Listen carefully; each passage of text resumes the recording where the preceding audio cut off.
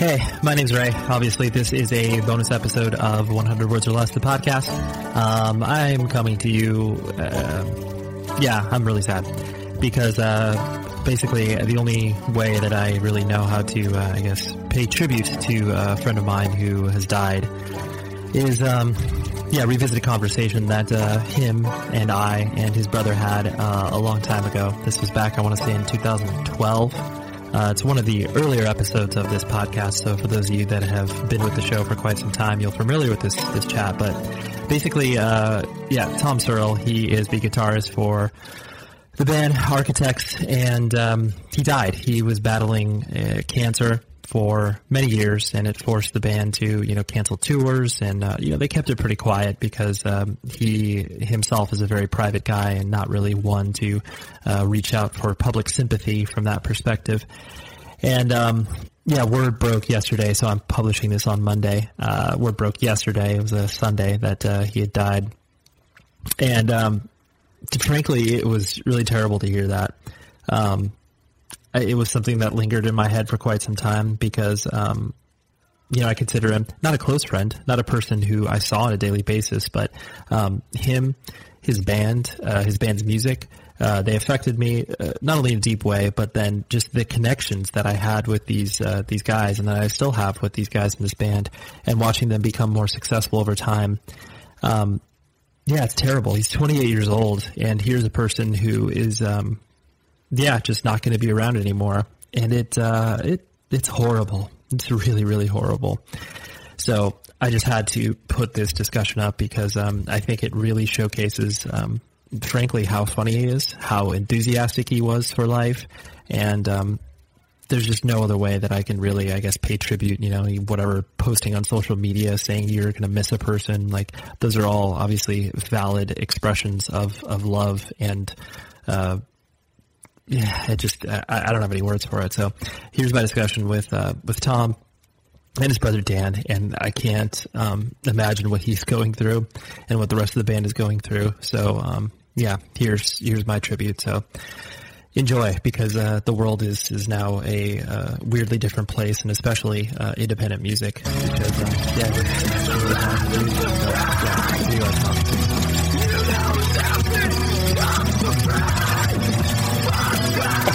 Yeah, you guys are on board the vegetarian train now, yeah? Vegan train, yeah. Dude, welcome to the team. It's a wonderful kingdom. I have been noticing that, and it's exciting. And all you dudes are, yeah? Yeah. Look at that. Once one converts, you guys all convert. You know what? We even got a guy who's filling in for us right now. And aside from the fact that we desperately want him to join anyway, but he refuses to because he's in another band. But he spent one night at our house, and he's vegan now. We can be very persuasive. That actually segues perfectly into one of the things, because I usually like to start these things off with just kind of a little trip down memory lane. Like, usually my first experience in either finding out about you guys as a band or you as individual members. I just remember when, obviously, I was working at Century Media, and Architects kind of got started to be spoken about internally at the office. I was already familiar just because I had the Nightmares EP. That was an EP, right? It's a mini album. I'll call it an EP because I don't like to say we have 5 albums. Yeah, good point. That's true. It makes you sound really old, right? Yeah. I'm 24 now, so... Which blows my mind. I heard that, and it was okay. It didn't blow my mind, but, I'm sure it doesn't blow your mind anyways. It's fucking rubbish. Which, it's your first recording, and that's understandable. But anyways, so I remember hearing that, and I remember talks about, Architects and everything, and, as stuff started to, get hot and heavy, and, $1 million record deal. Basically, once like 7 figures started to be spoken about, I was like, oh, okay, I should pay attention to this band. Century Media team got together, they said, this EP isn't that good, it's pretty shit, but 7 figures. But these guys probably have the potential to be the next Coldplay. Yeah. But I remember, I don't know what it is about you guys that, and obviously this is me just complimenting you, but you not only as musicians and what have you and what you guys do in a band, but I guess the collective unit that is Architects, it's so infectious. It's one of those things where it's either if you hang out with you guys or, watch you guys play live or whatever the case may be, whether you're a kid in the audience or whether you were like myself, where it was I was a dude at the label working for you guys, you just wanted to be a part of it. And it's something that's so indistinguishable and really difficult for bands to kind of capture in general. I don't know if you guys, I'm sure it would be difficult for you guys to be oh yeah, we're easily that infectious and basically everybody that we hang out with is the best thing ever. But, they're amazing to hang out with. Right. And it's partially due to the accents, obviously. Yeah, they're hilarious. Exactly, aren't they? Yeah. All very kind words, Ray. Thank you. Well, you're welcome. But I just think that that's kind of why you guys have been able to, build like you have been as a band. Where not everyone thinks that though. Some people hate us. Don't know. Ask Alexandria, the singer. Oh well, we don't really know each other, do we? Yeah, sure we would get on. So he specifically has targeted you guys? Oh, you. We get on with most bands. We do, because they meet us and they can't believe it, usually, can they? They can't believe that, you're actually nice, or is it? Well, they obviously, they've heard a lot about us, stories and stuff, and they finally meet us, and it's quite. Well, I think those guys must be stuck up ourselves because every other interview was slanging someone off. Not me, I might add. This is Tom talking. When did I slag someone off? I'm not going to go into this. Mainly Sam. Sam's a vitriolic character, but we try to be sort of normal, sort of English people, don't we? I think Mum's listening out there. Our Mum's listening. That's part of the charm. Mum, do you want to say hello? She's pretending she's not listening. I think she's too good for it. She doesn't want to appear on the podcast. I totally get it. Yeah. We don't live at home though. We live in a big. She's visiting. We've got a big house from all the money we made from the band. No. Normal size house. We made loads of money, but then we gave it all away to more needy people. Right, because needy, they're always calling up, and they're like a needy girlfriend. Not sort of needy, but genuinely needy, properly needy when they do need stuff. Sure. No, I get it, but that.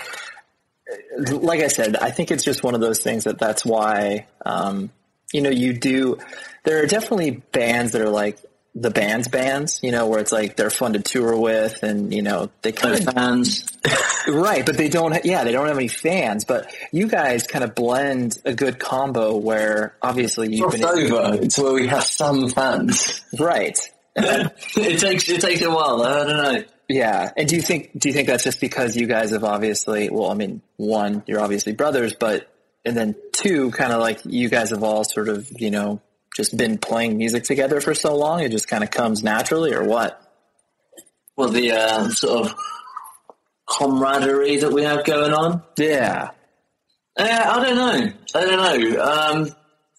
I guess I don't really think about it. I'm glad that we all get on though, because you do see other bands and they all kind of sit and do their own thing and you never really see them talking. In fact, even when we went on tour here's a little story. It's really not a story, but when we went on tour I'm a bit of an anecdotalist. This is Tom. Dan isn't at all. Harsh. We went on tour in Europe, with Comeback Kid and Outbreak and I don't want to forget anyone. Bane and Misery Signals. And I remember, good story. So I think Bobby flew with this from Misery Signals. Bobby from Bane, drummer. Yes, that's his name. Wasn't him. He wouldn't know our names, mate, for the record. Yeah, actually, it wasn't him. It was the bass player. I don't know his name. He doesn't know my name. It's fine. But he went over to us in Austria and he said, you can tell you guys haven't been touring for that long because you're always hanging out together. And I thought at the time, well, we've been touring for a little while. Not as long as Bane, though, but no one's been touring as long as Bane. Right. Yeah. That's facts, isn't it? But now, still, we're probably even worse now. Probably hang out. Yeah, we move around in a little group. Me, Tom, well, because obviously Tim departed, but now the group, me, Tom, Sam and Ali, basically joined at the hip on We do actually move around like a huddle of penguins to retain body warmth. If we go anywhere, like if we leave the venue, we all go together. If we go to the bus, we all go together. We eat together, we bathe together. Yeah, we wash together, and that's why we all went vegan together, because we didn't do anything different. Yeah, no, I mean, but that is rare. I mean, I do see why, dudes in Bane would go over to you and be like, because it's not like when bands tour so long and, are just basically, out there, you're obviously it's an extended family. But, you don't see that like, as you grow as a band, like, people kind of, separate because they grow up or whatever the case may be. They still like each other, but they, like you said, they're not attached to the hip like you guys are.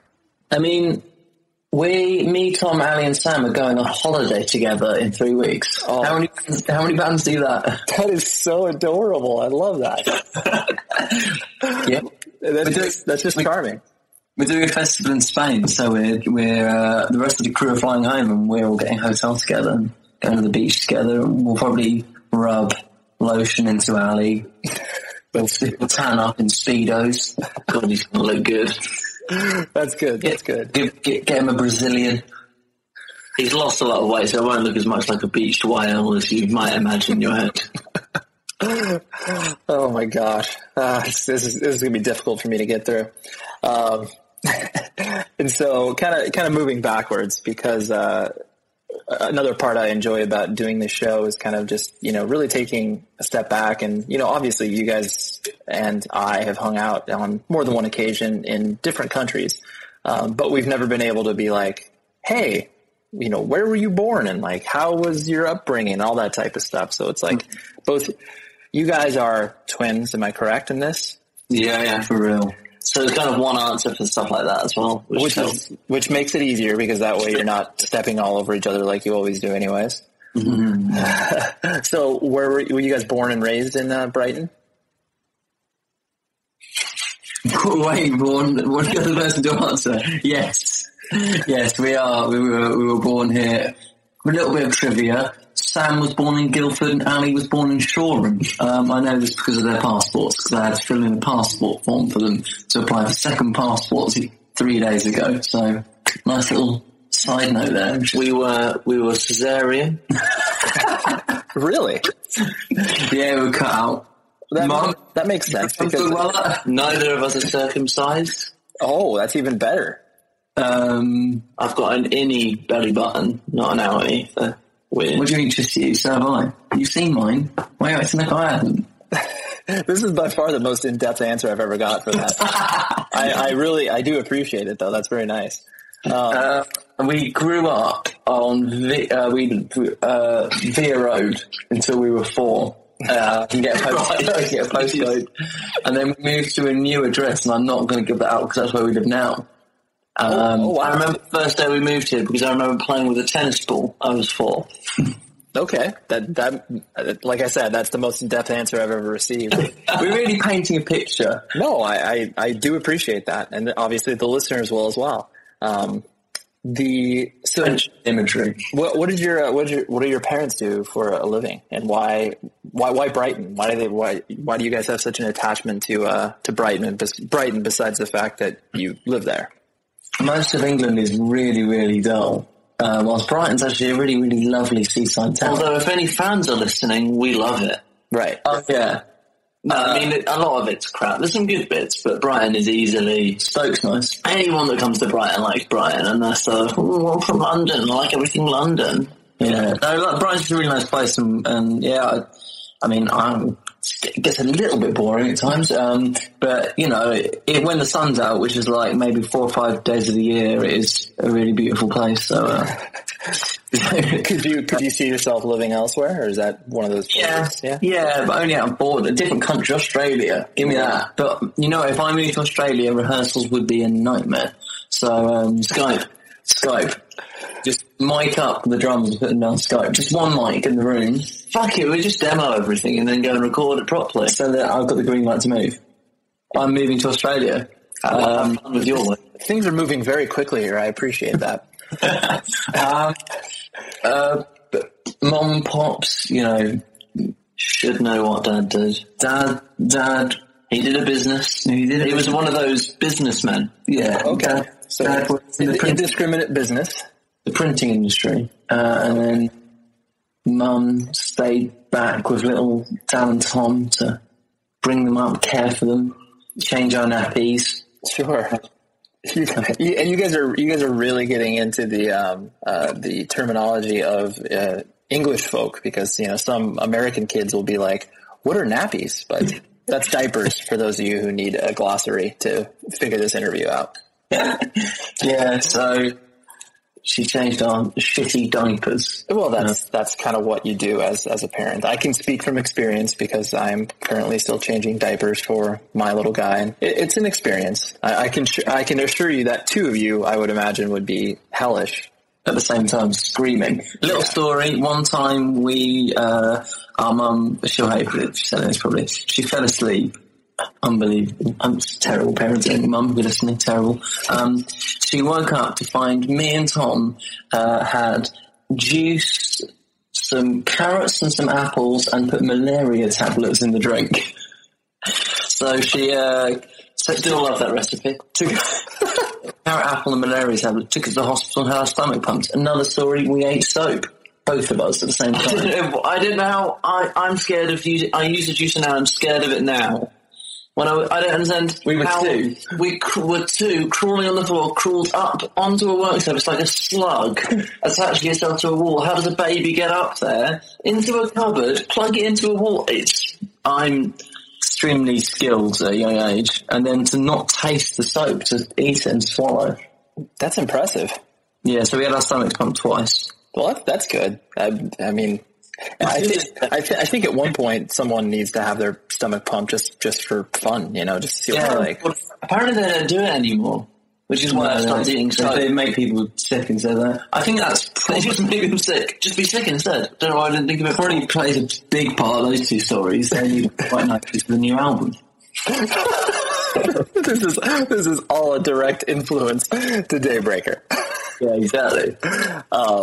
So yeah, as you kind of, you know, as you grew up and you started to go to, what do you guys call high school over there? Is it called high school or is it called? Oh, what's all of them? The first one's in Newton Nursery School. What was it called? Nursery school. Okay. Yeah. We call that preschool maybe.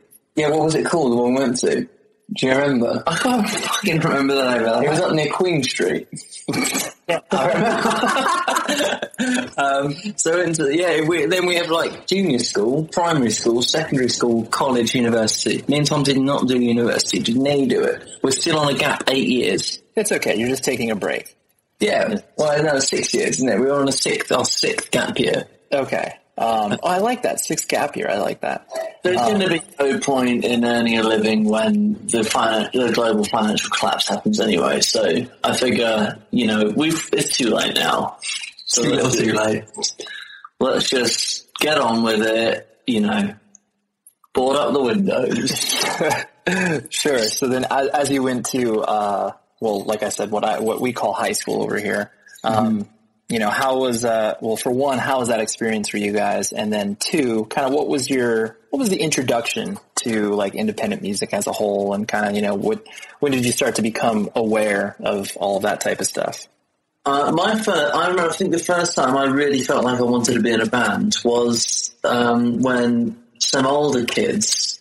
Yeah, I'd agree with this. I already know the story. It's like telepathic, and it's a twin thing. I don't know if you do because there was 2 different occasions, but I remember this one. We went into the... Well, I know the two, so I know both of them. I know what both of them are. So it's not a competition.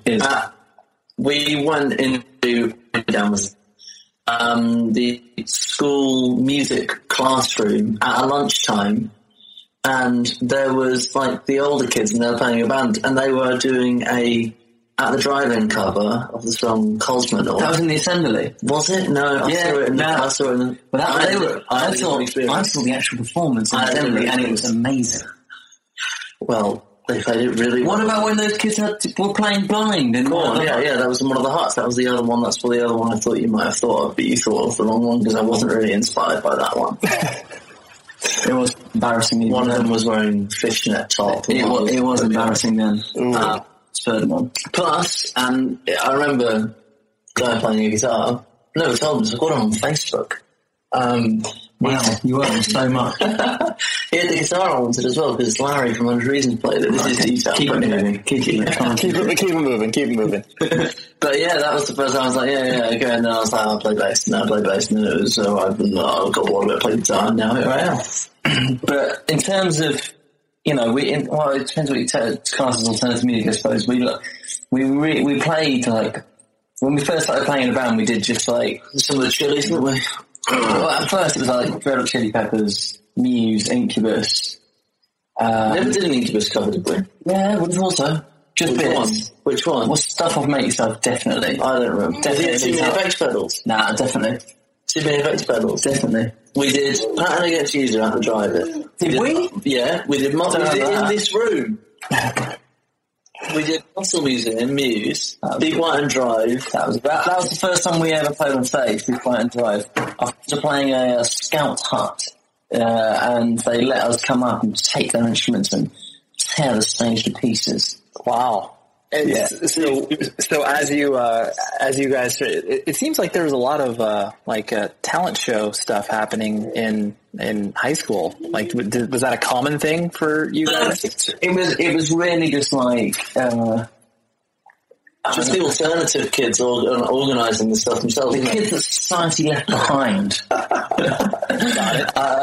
No, so yeah, there was, we were naturally. God, Tom- I think that's serious. Tom dyed his hair different colours like green and blue and red. Purple, that one. Purple and that went grey.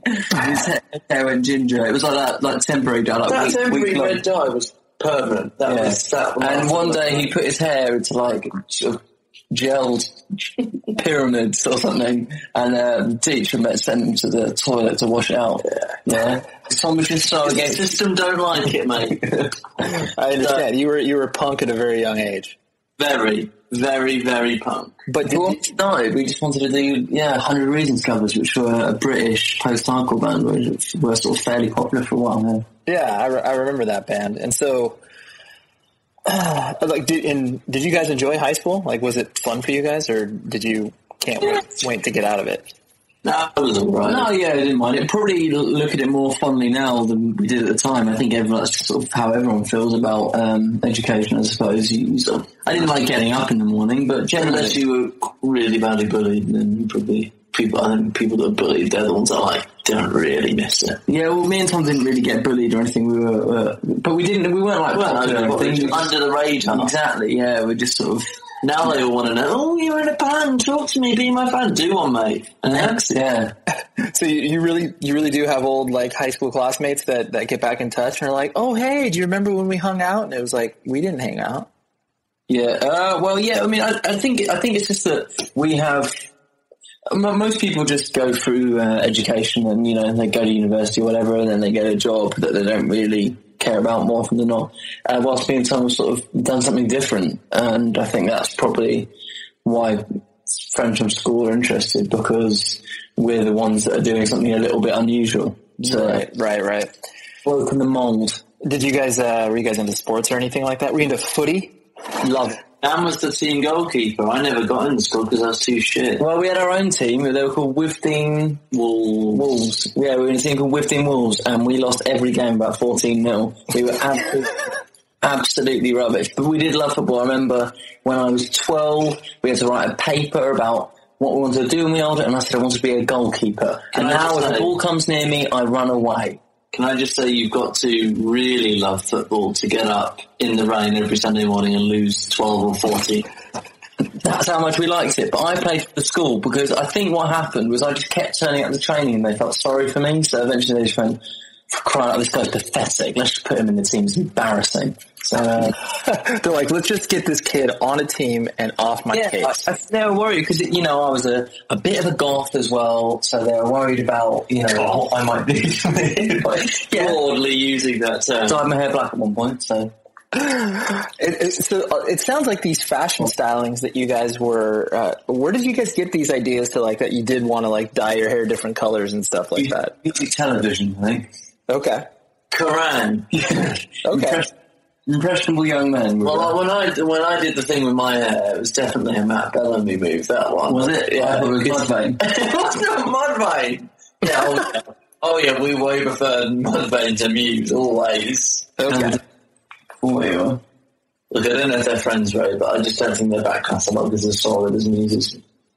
And so, Dan, where did you pick up the idea that you obviously wanted to do drums? And did you guys like together collectively were like, hey, we want to play together? Funnily enough, we didn't. It wasn't like a plan or anything. I actually, Tom played keyboard barely put any effort in. It was awful. But I played trumpet, and I was actually half decent actually, which is quite impresses quite a lot of people. Yeah, really cool. You should have obviously continued your passion and played in a ska band. Obviously, exactly. I wish I had in a way. You love ska. So I played that, but I hated it. So one day, a friend of mine said, "Oh, I'm going to take drum lessons, but it's cheaper if we share. So do you want to share?" I went, "I'll ask my mum." So I did, and she went, "Yeah." And so I went back in. And Didn't tell her the prices of cymbals. No. or how loud they are. And so I went in and started doing shared lessons, and the teacher was like, "Bloody hell, you are quite good actually." Quite quickly. Was you really? Yeah, he was like that. "You've got natural talent." And I was like, "Thank you." Thank you. I will continue to go to you.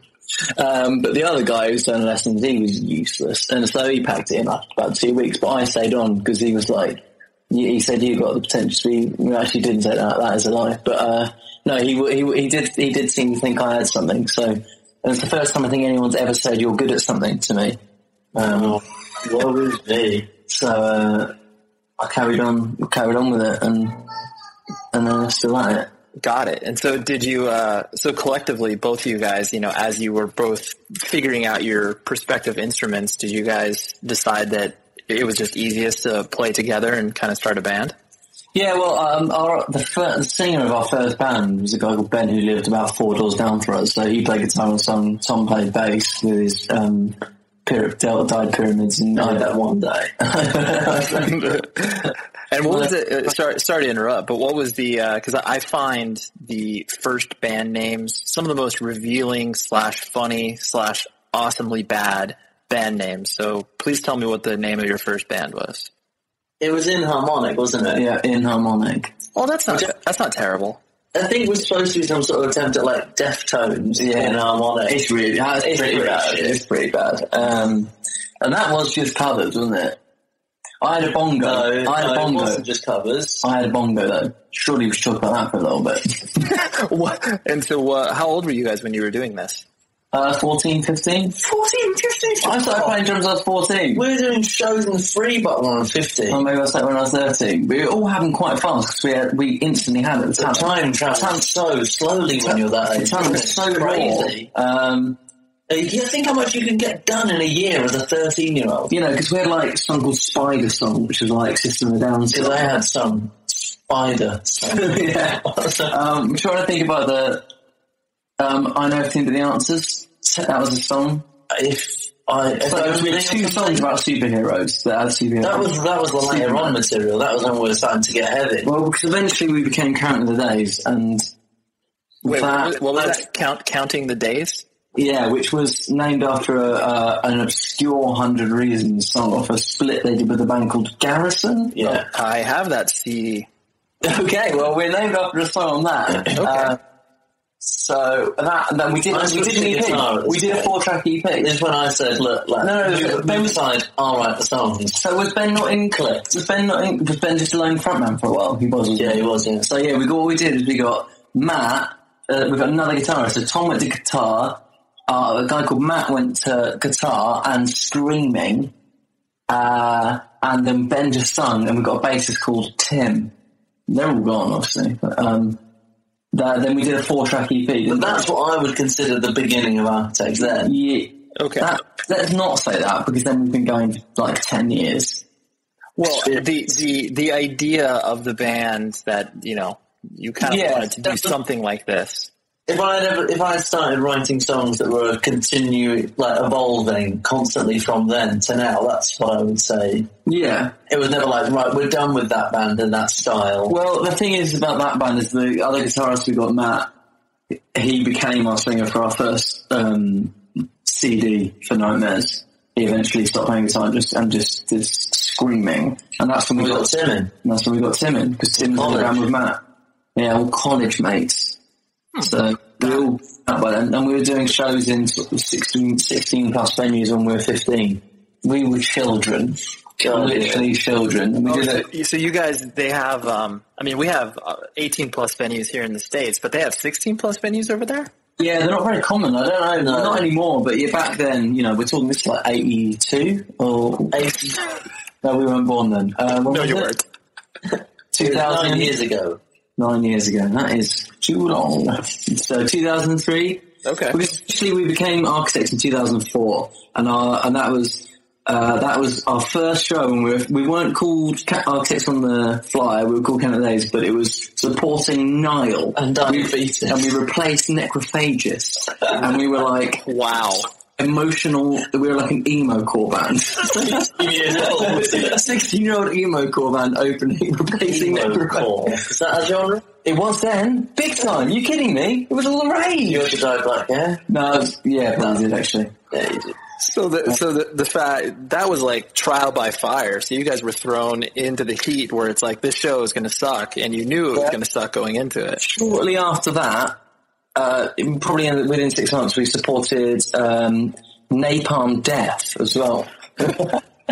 Which is just, and the last time they played Brighton was before we were born. I think it was they played Brighton in 1986. I will say this: we were definitely not one of those bands that got together, got like an EP's worth of songs, got on a few good tours, and immediately had hype. We did everything wrong for years.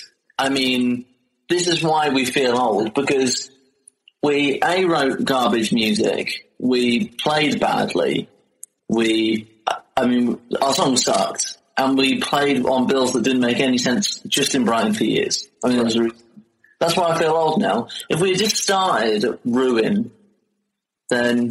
Yeah, so that's 2006, yeah? What, Ruin? Yeah. No.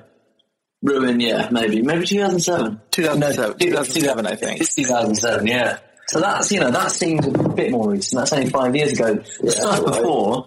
But then you hear about bands, they're like, oh, the States off that record. You hear bands that have been going for, we've been going for 6 years and we're just about to release our debut album. What is that about? I mean, I don't know what bands get up to, but maybe that is a good idea. I think maybe it is. Because then you haven't got this public, we can't delete Nightmares off the conscience. But more devastatingly, we can't delete some of our old promos. Right. They're on the internet forever now. And that is something we have to deal with on a daily basis. Yeah. So as you, once you guys started to obviously play together and play in all these bands that you were speaking of, prior to obviously Architects, becoming, more of a focus, were you guys pretty much at that point, hey, mom and dad, we are not interested in pursuing university at all, or how did that conversation go? Because obviously parents are, parents totally love the idea of kids not going to further their education and do a really loud screaming band. Yeah, well, we just said we were going to take a gap year with it, because in our last year of college, we did a tour with Beecher, and then we did a tour with Johnny Truant, and then we did a tour with Bring Me the Horizon, all in our last year of college when we were 18. So, we had already missed quite a bit, and we already had our first European tour planned for that August after we finished college. So I think they kind of saw that there was some kind of momentum there, even if actually there wasn't. So we just said, yeah, we're just going to take 1 year out. And by the time that year was up, I think it was pretty evident that we weren't gonna go. I think that because it's a bit of a pinch, on the old wallet. So two of us at the same time as well. I think deep down they're probably a bit good to bullet. Yeah. So they even taking a year off, like that's a tough discussion to have with parents as well. So were they just like, okay, you do this for a year and then you'll come to your senses and realize that's a terrible idea?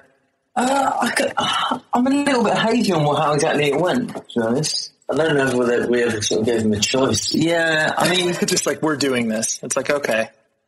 I had by the time I finished college, I had no interest in learning. Yeah, I do now, but I didn't then. We didn't have any idea what we wanted to do at university. All we wanted to do was play in the band. To be honest, our parents have always been very, very supportive, and actually, as time goes on, their support just gets stronger and stronger is what we do. So they never really made much sort of... They never really argued against us and told us we shouldn't do it. They just sort of said that if that's what we want to do, then we should go for it. So got to give some credit in that respect, I suppose. Yeah. Oh yeah, that's a huge thing. And didn't your guys' mom help you out with mail order for shirts for a certain time? Yeah, until last year, she ran our online store, and she's always helped with financial matters and stuff that we don't know about, tax and all that kind of nonsense. Before we got involved with a business manager, she looked after all our stuff, and so she's always been extremely helpful for our bands. So that's pretty incredible, because some parents... Yeah, no, absolutely, yeah. And she continues to be incredibly supportive for us. So. I'd say she's the sixth member, but she isn't. Because we don't have a fifth right now. So she's the fifth member. So what was the... and you guys were able to, I mean, obviously, since, do you both still live with your parents? And when I say still, I don't mean that in a derogatory way. That big house that we were talking about earlier. Right, I know, the $7 million house. From the Century Media advance. Of course. From when we signed. No, we still live at home. Yeah, that makes sense. So what was the... and so because of that, you guys have been able to, not have a quote unquote real job in quite some time. So what was the last real job that you guys had to hold down in between, either in between records or before the band really started to, generate income, so to speak? I had a good one. At it was just called the telemarketing company. It's the longest I've ever worked anywhere. I was there for 3 months. 3 months, that's a long time. It's a long time in telemarketing. No, and that was a weird one, actually, because the band was kind of doing stuff, and whilst I was there, we had a poster out in Kerrang one week, and I made friends with a guy there, and he was like in his 50s, but he used to be in a band, and they had been and toured America and all this stuff. So we used to talk about that sort of stuff. Little glimpse into the future. Yeah. It's fine. I kind of, I gone to the shop at lunchtime and picked it up, and I kind of, let on to, oh yeah, we got this poster. Yeah, it's no big deal. And then he told the boss, and then at the end of the day, the boss made an announcement to the whole room that we've got our own resident rock star in the house. How embarrassing.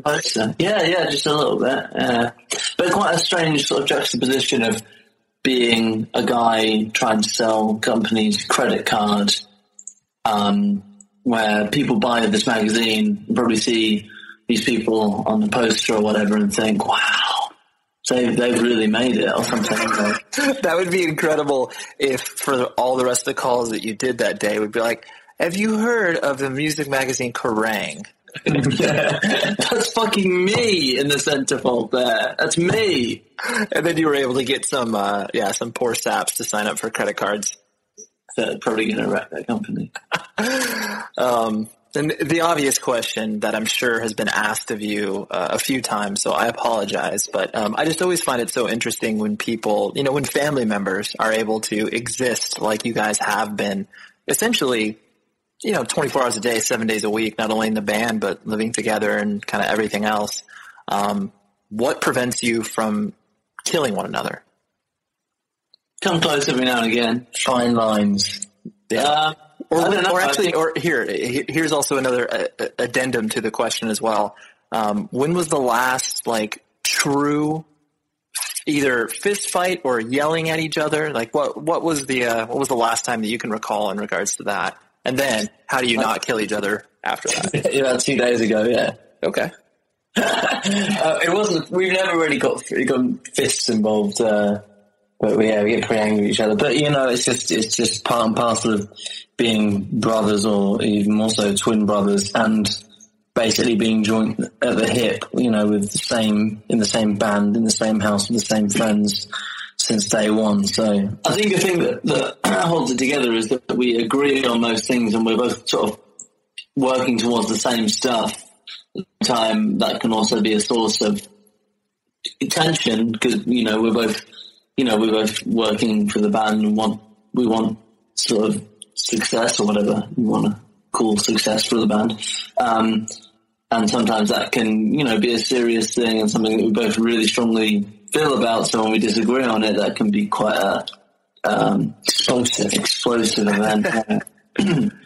But I think that's why we can exist, because we're both, you get other brothers who go off in different directions and, don't see eye to eye. But I mean, we are living the exact same life, striving for the same things. So, sure, got it. No, that does make sense. Yeah, you see people have either the reaction like you guys have, where you're both in it together and living it, or the opposite reaction of people being like, I have to distance myself from my siblings, immediately, because I need to, be my own individual.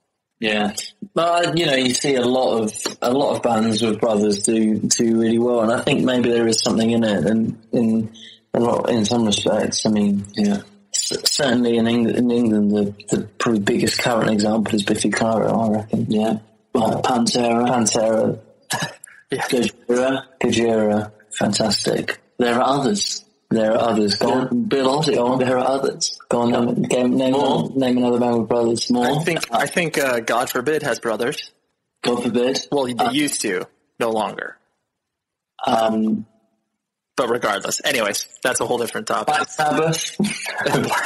Yes, I think all of these are completely true. Pink Floyd. I wanted to hit on something that you guys we were joking about earlier, even though technically this whole interview is kind of a joke.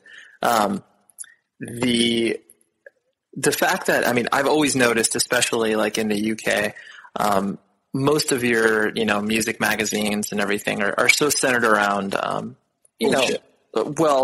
Bullshit or drama. Like, it's kind of very. This got us in hot water recently, right? We're treading on eggshells with this subject. Okay, that's fine. I mean, I don't need to trot out any specific stories or anything, and this is merely just an observation that you can comment on. But, like where here in the States, like we have, tabloid magazines like, Us Weekly, where they talk about, the A-list movie stars, and, 70% of the story is true and 30% is false. And so I feel that the UK kind of has a similar vibe in the way that they cover music, where it's like they care about, they care about live shows and new records that come out, but they also care more so about the dramatic events that happen kind of behind the scenes. Like, yeah. And you guys have mostly been able to navigate sort of away from that, just because, you're not some, crazy dramatic band. But what's that? That's a problem, though, for us, unfortunately. Well, in terms of press, I mean, who gives a shit about being in magazines for all that stuff? It's embarrassing. But yeah, I mean, it's certainly the fact that we don't really cater to that kind of stuff, and that coupled with us having a pretty boring image, bar a singer with long blonde hair. Right, which is not that crazy. We're not like particularly marketable, interesting band in any other sense other than our music. So unfortunately, that sort of makes us quite difficult or unattractive for some magazines to cover us.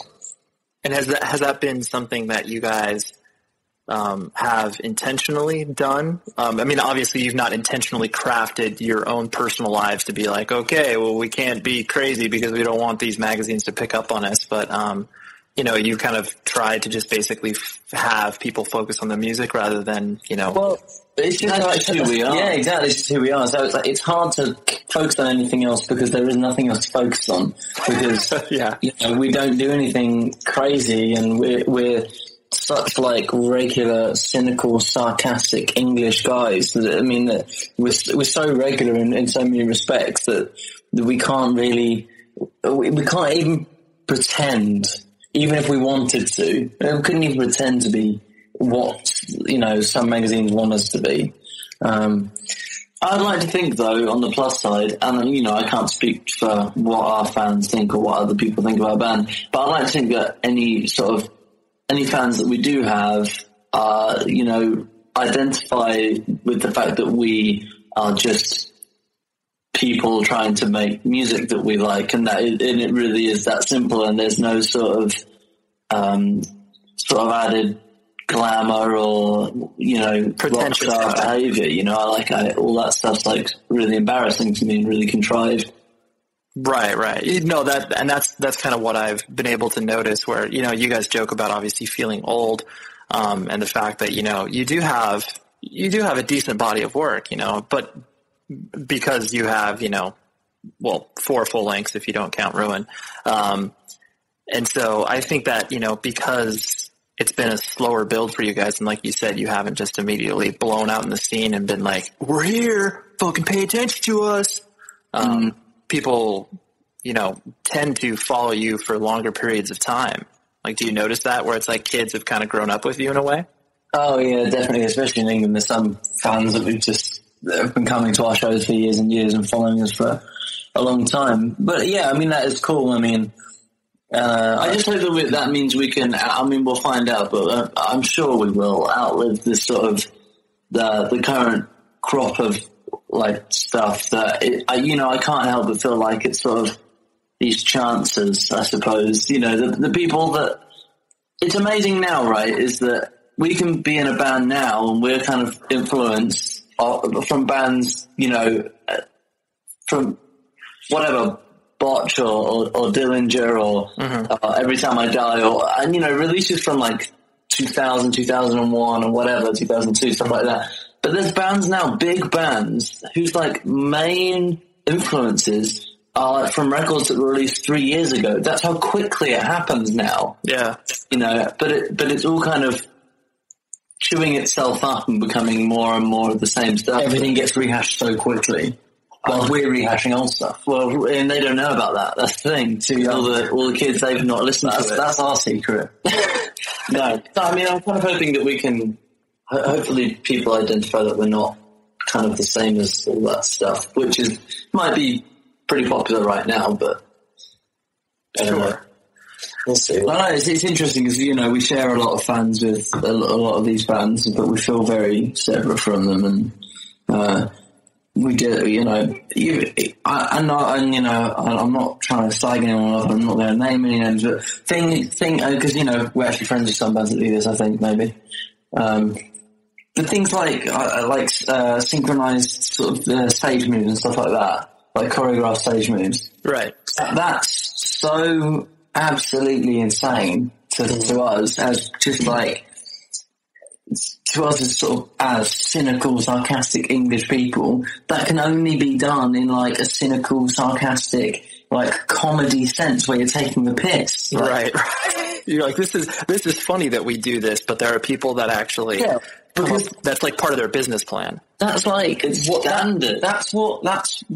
synchronized. When we were growing up, synchronized dance moves was boy bands, was Westlife, Take That. I don't know which of these bands are the boy bands were ever big in America, if any. Take That was NSYNC, yeah, all that kind of stuff. It's just that's who does synchronized dance moves. That's an influence on modern metalcore now. It is, and I've discussed this before with someone that I don't understand when that whole thing, or just that whole boy band vibe of metal bands. I don't know how that got into metal bands, because I'm sure that doesn't really exist in indie music or punk music or hardcore or ska.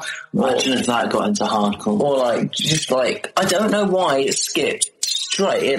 It's like a cellular sort of evolutionary mutation. I think it probably in metalcore. How did that happen? I think it probably came along with when every band had to release a video of them doing a cover of the most recent #1 radio hit.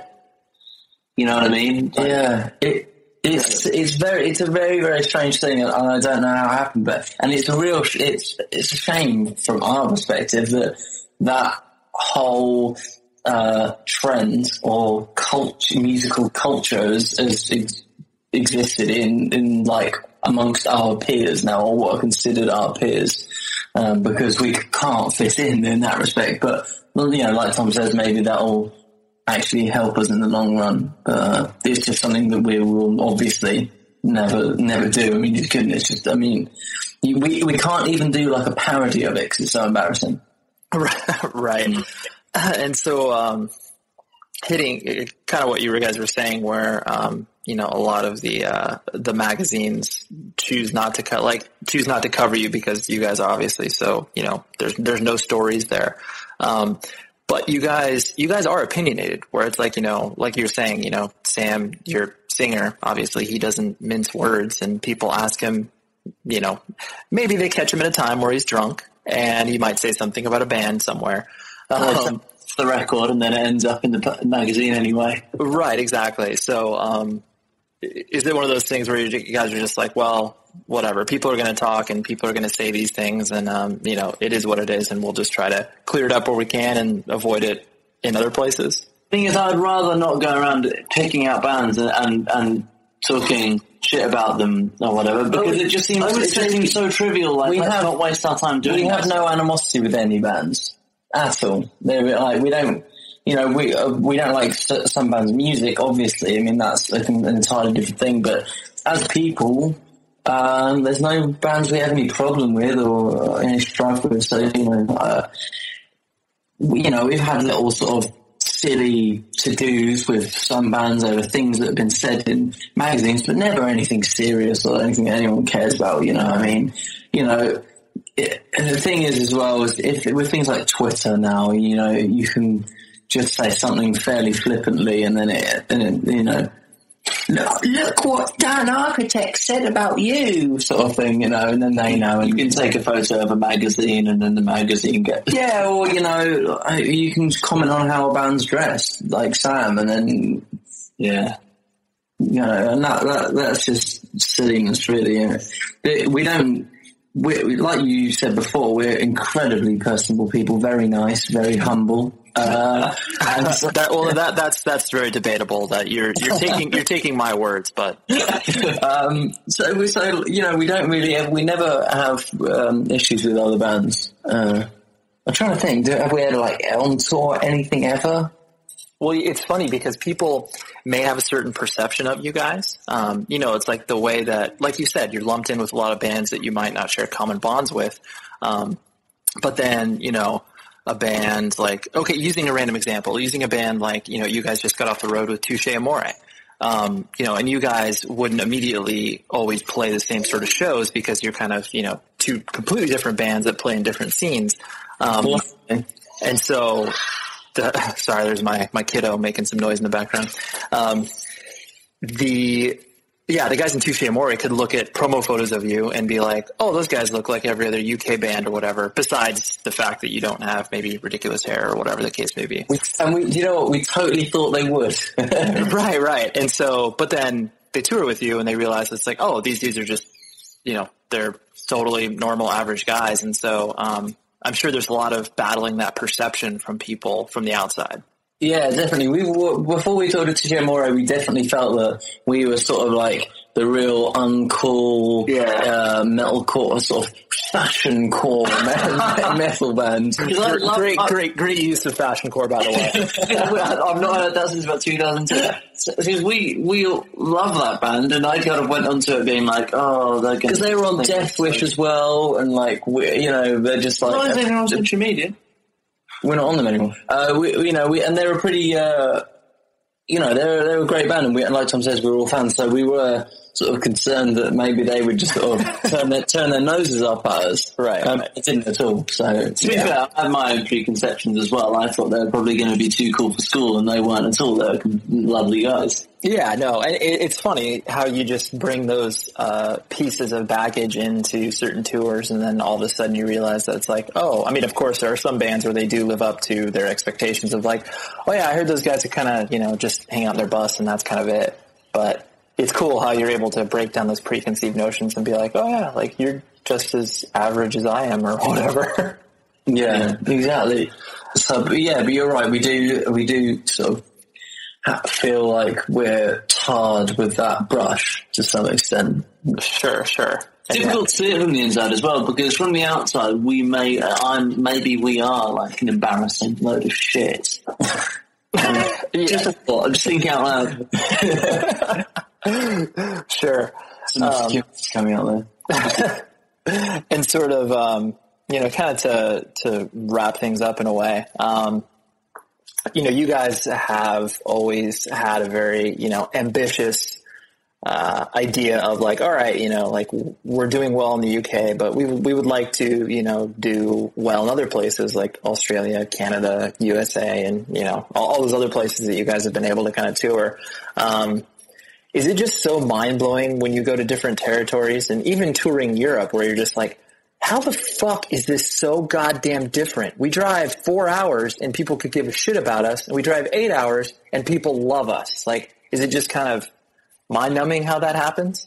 Yeah, I think you get numb to it sometimes, but when we went to South America in April, May, that was sort of the most refreshing feeling for that, I think, for me at least, because we weren't expecting anything. And that was really mind-blowing because we had never been there, and people were just so appreciative and happy that we were there. And because that obviously as well feels like a very different culture to England, obviously.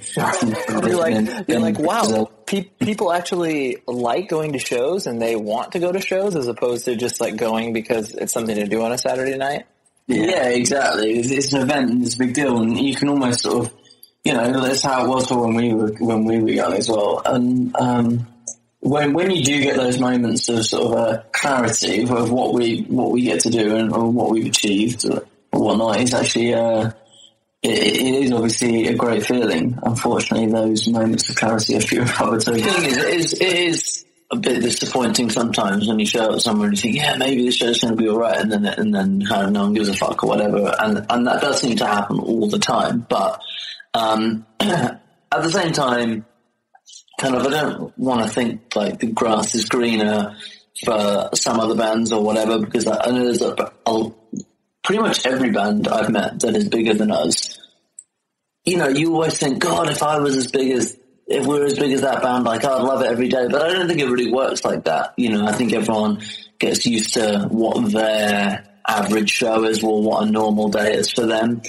And, no one's overwhelmed every single day. So I'm not going to say, like, anyone's got better. I mean, some other bands we know that play great shows every single day, and they can really... they want to go home a lot of the time. Yeah. No, that's true. I think that's a very important perspective that a lot of people aren't able to really wrap their heads around, because, at the end of the day, bands are, we as humans are always like striving for more for ourselves, whether it's like professionally, whether it's in a band or whatever the fuck it is, you're wanting to kind of push yourself in a way. And so as using a Hatebreed record, it's like, satisfaction is the death of desire. And it's like, if you do become content, then that's kind of when you might not become as vital, or your art may suffer or whatever, Yeah, I mean, I do also wonder, what it is that, like, sometimes I kind of question what it is that drives us forward, like what this kind of, because I really always, I don't think in terms of money. I don't think in terms of, well, if we did better, then we'd have more money. Financial anxiety. So it's not like, can we get more? It's not greed, is it? No, and it's more like, can we afford to do this? And it's more,